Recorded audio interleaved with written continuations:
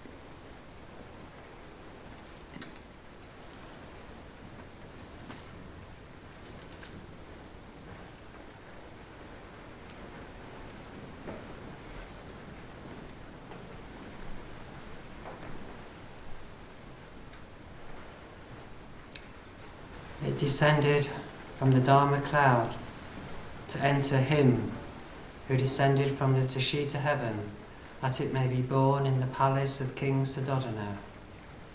The white elephant entered Queen Mahamaya's right side, and from her right side did she give birth to the child.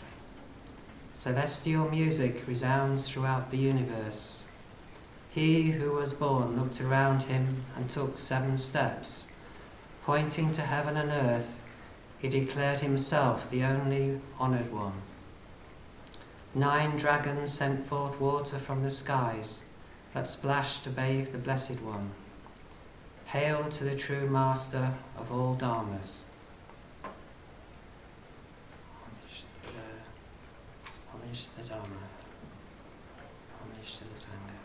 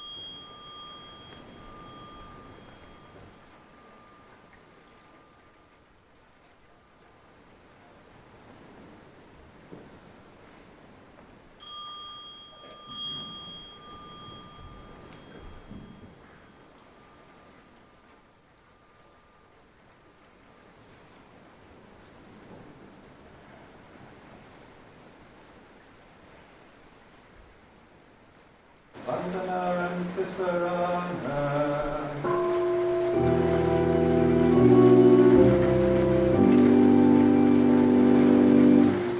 Namo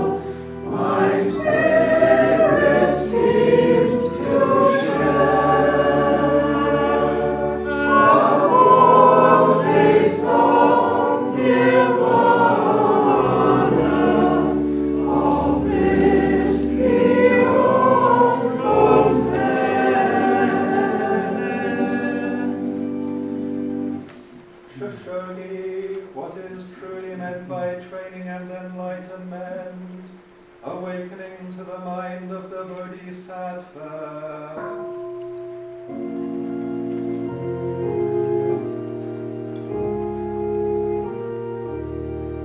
When one awakens to true wisdom, it means that one is willing to save all living things before one has actually saved oneself, whether a being is a layman, priest, god or man, enjoying pleasure or suffering pain.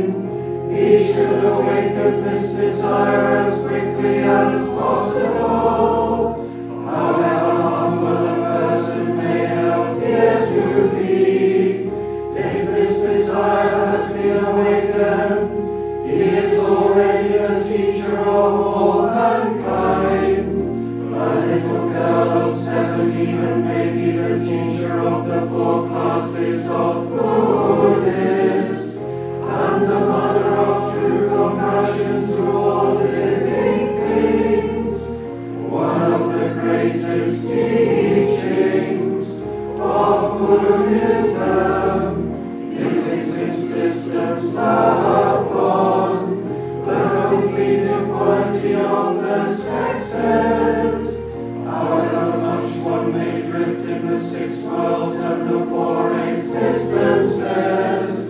even they become a means for realizing the desire for Buddhahood once it has been awakened. However much time we may have wasted up to now, there is still time to awaken this desire. Although our own merit for Buddhahood may be full right, it is our bounden duty to use all this merit for the purpose of enlightening every living thing. At all times, there have been those who put their own Buddhahood second to the necessity of working for the good of all other living beings. The four wisdoms, charity, tenderness, benevolence, and sympathy, are the means we have of helping others and represent the Bodhisattva's aspirations. Charity is the opposite of covetousness. We make offerings although we ourselves get nothing whatsoever. There is no need to be concerned about how small the gift may be, so long as it brings true results. For even if it is only a single phrase or verse of teaching, it may be a seed to bring forth good fruit, both now and hereafter. Similarly, the offering of only one coin or a blade of grass can cause the arising of good, for the teaching itself is the true treasure, and the true treasure is the very teaching. We must never desire a reward, and we must always share everything we have with others.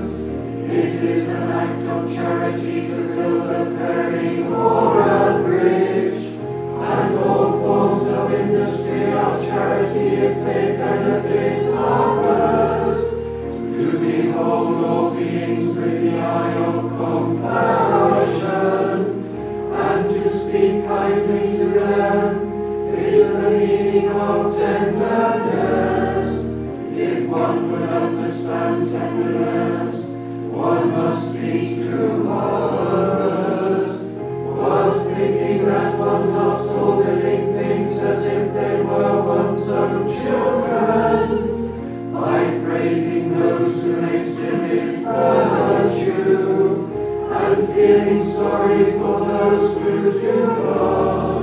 Our enemies become our friends, and they who are our friends have their friendship strengthened. This is all through the power of tenderness. Whenever one speaks kindly to another, his face brightens and his heart is warmed. If a kind word be spoken in his absence, the impression will be a deep one. Tenderness can have a revolutionary impact upon the mind of man. If one creates wise ways of helping beings, whether they be in high places or lowly stations, one exhibits benevolence. No reward was sought by those who rescued the helpless tortoise and the sick sparrow, these acts being utterly benevolent. The stupid believe that they will lose something if they give help to others, but this is completely untrue, for benevolence helps everyone, including oneself, being the law of the universe. If one can identify oneself with that which is not oneself, one can understand true meaning of sympathy. Take, for example, the fact that the Buddha appeared in the human world in the form of a human being. Sympathy does not distinguish between oneself and others. There are times when the self is infinite, and this is true of others. Sympathy is as the sea, in that it never refuses water from whatsoever source it may come. All waters may gather and form only one sea. O you seekers of enlightenment, meditate deeply upon these teachings and do not make light of them.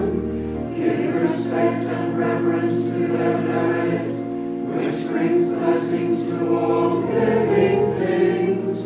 Help all beings to cross over to the other shore.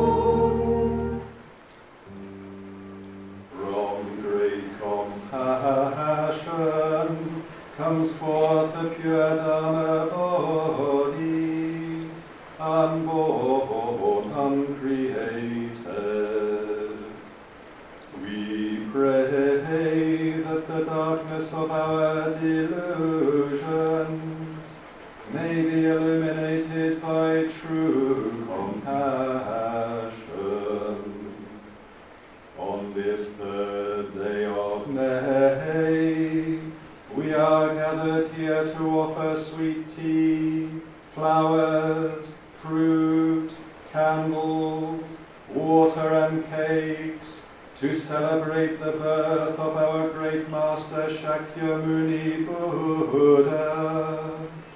Out of gratitude we wish to offer the merits of the chanting of these Wesak scriptures.